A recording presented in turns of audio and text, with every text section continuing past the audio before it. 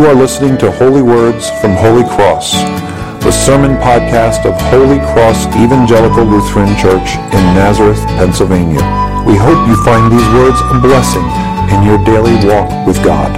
Please visit us on the web at www.holycrossnazareth.org or in person at 696 Johnson Road, Nazareth, Pennsylvania. Be thou my vision, O Lord of my heart. Not be all else to me, save that thou art. George Bernard Shaw once quipped that the English and Americans are two people separated by a common language. And that is no less true of Christians. Different Christian communions, people who understand their obedience to Christ differently, sometimes use the same words to describe very different things, and at other times use different words to describe the same things. If tonight is characterized by solemnity and silence, last night was characterized down at the scorecard by festivity and singing. And we got to hear our friends from a companion ministry who we've partnered with before, as they were filming their show, use language which is quite common amongst American evangelicals, but not at all common amongst Lutherans. The language of getting saved. They spoke of somebody getting saved at a certain point. It's not a phrase Lutherans typically use. Afraid of falling into bad election theology, Lutherans have avoided that kind of language. And they typically, if asked if they've been saved, either look backward or look forward. Not to a date in their own life, but either look backward to 33 AD and a hill outside of Jerusalem where a poor carpenter was hung for the crimes of humanity upon a cross. Or look forward to the final judgment when all the dead will rise to their eternal salvation or punishment. But the language that our brothers and sisters use about getting saved does articulate, is trying to capture a reality that Lutherans do in fact believe in. And that is the reality of personal conversion. Conversion characterized by the Holy Spirit coming upon us to convict us of our sinfulness and inspire within us faith in Jesus Christ as Lord and Savior. It's a reality about which we sing. When I go to various ecumenical gatherings where we have to lead worship with lots of Christians, there is only one hymn I guarantee we all know. It's not A Mighty Fortress, much as I wish it was. The hymn that all Christians know is Amazing Grace. We all can sing, I once was lost, but now am found. Was blind, but now I see. We all understand the significance of that moment when our eyes are opened and we see Jesus as He is and confess Him to be our Lord and Savior. Salvation is both an eternal cosmic reality in which we participate now by faith, but it's also a temporal, personal reality we have some experience of, what philosophers would call existential knowledge, a thing that we now participate in that way also by faith. The difference is not one of reality, it's one of emphasis. With Lutherans focusing on the cosmic and our evangelical brothers and sisters focusing on the personal. We both believe in both. At my first parish, a man who was a great mentor to me was our conservative Baptist pastor. He invited me, when I came to town, he invited me first to join this little group of pastors, and we were in a town of 800 people. There were no unchurched. There were people who hadn't come to church in a while. But everyone claimed they belonged to a church in town, and we just kept track of who shifted between which churches. But we were Lutherans, and we were Roman Catholics, we were Anglicans, we were Baptists, we were Church of God, we were Assembly of God, we were Conservative, Wesleyan. We were all sorts. And one non-denominational, they came in right towards the end. And Pastor Melhorn invited me to this group of pastors, and he gave his testimony at that first meeting, because that's what you do in his church. You start by giving your testimony. And he said, I wanted to invite you to be part of this group because I was invited to come here 15 years ago by the Catholic priest at that time. He said, I grew up in a church where we were told Roman Catholics weren't Christians. So I came with my dukes up, ready to fight. And after about 2 meetings, I thought to myself, this guy loves Jesus more than I do. Maybe I've got something to learn.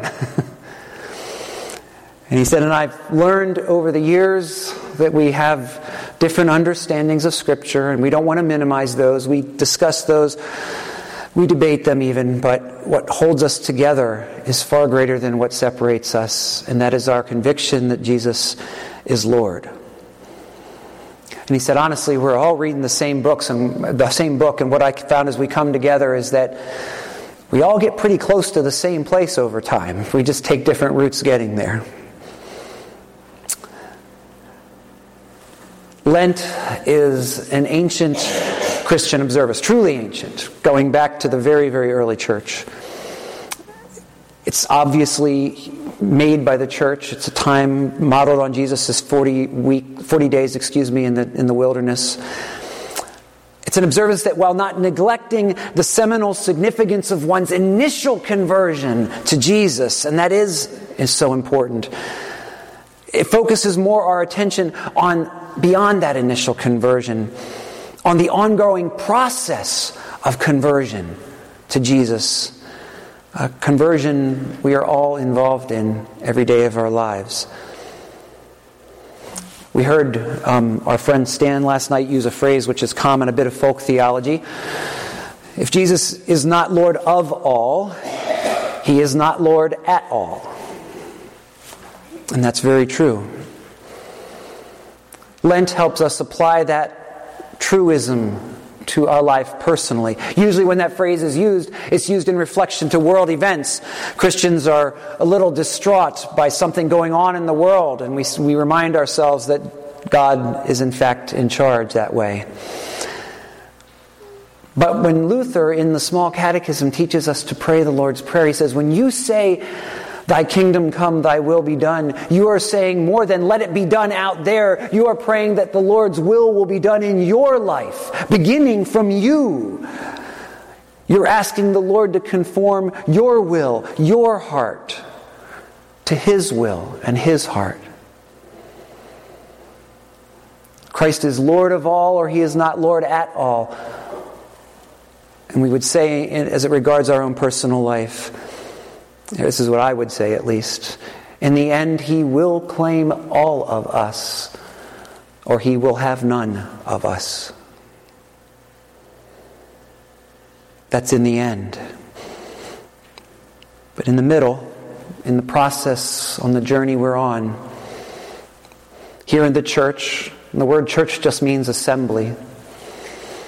The common life of our common life as an assembly of those who call Jesus Lord. This, I've recently heard it said by Hank Hanegraaff, is the gymnasium where the Lord transforms us by athleticism, so to speak, spiritual athleticism. We receive the gospel as done. If you have not heard that you do not need to work your way into heaven, hear it now. All has been done for you by Jesus Christ.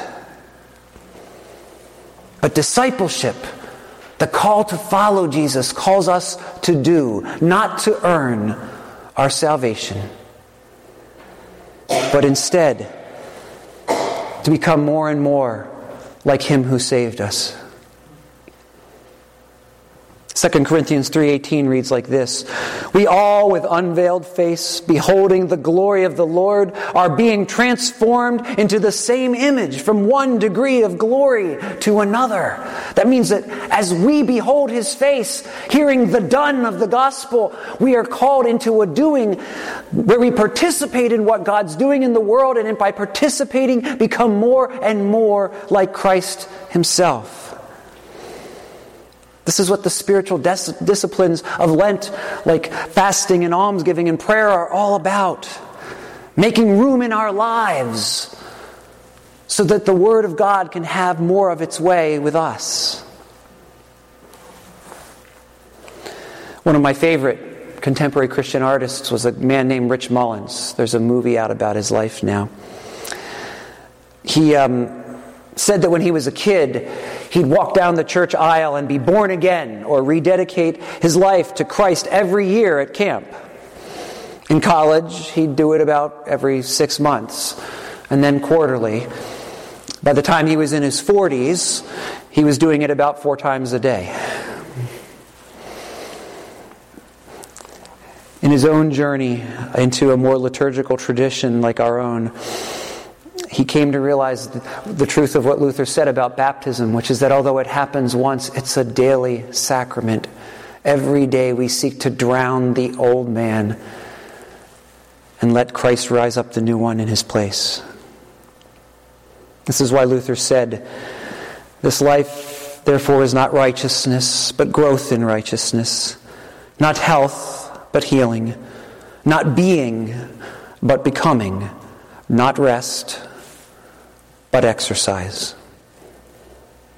We are not yet what we shall be, but we are growing toward it.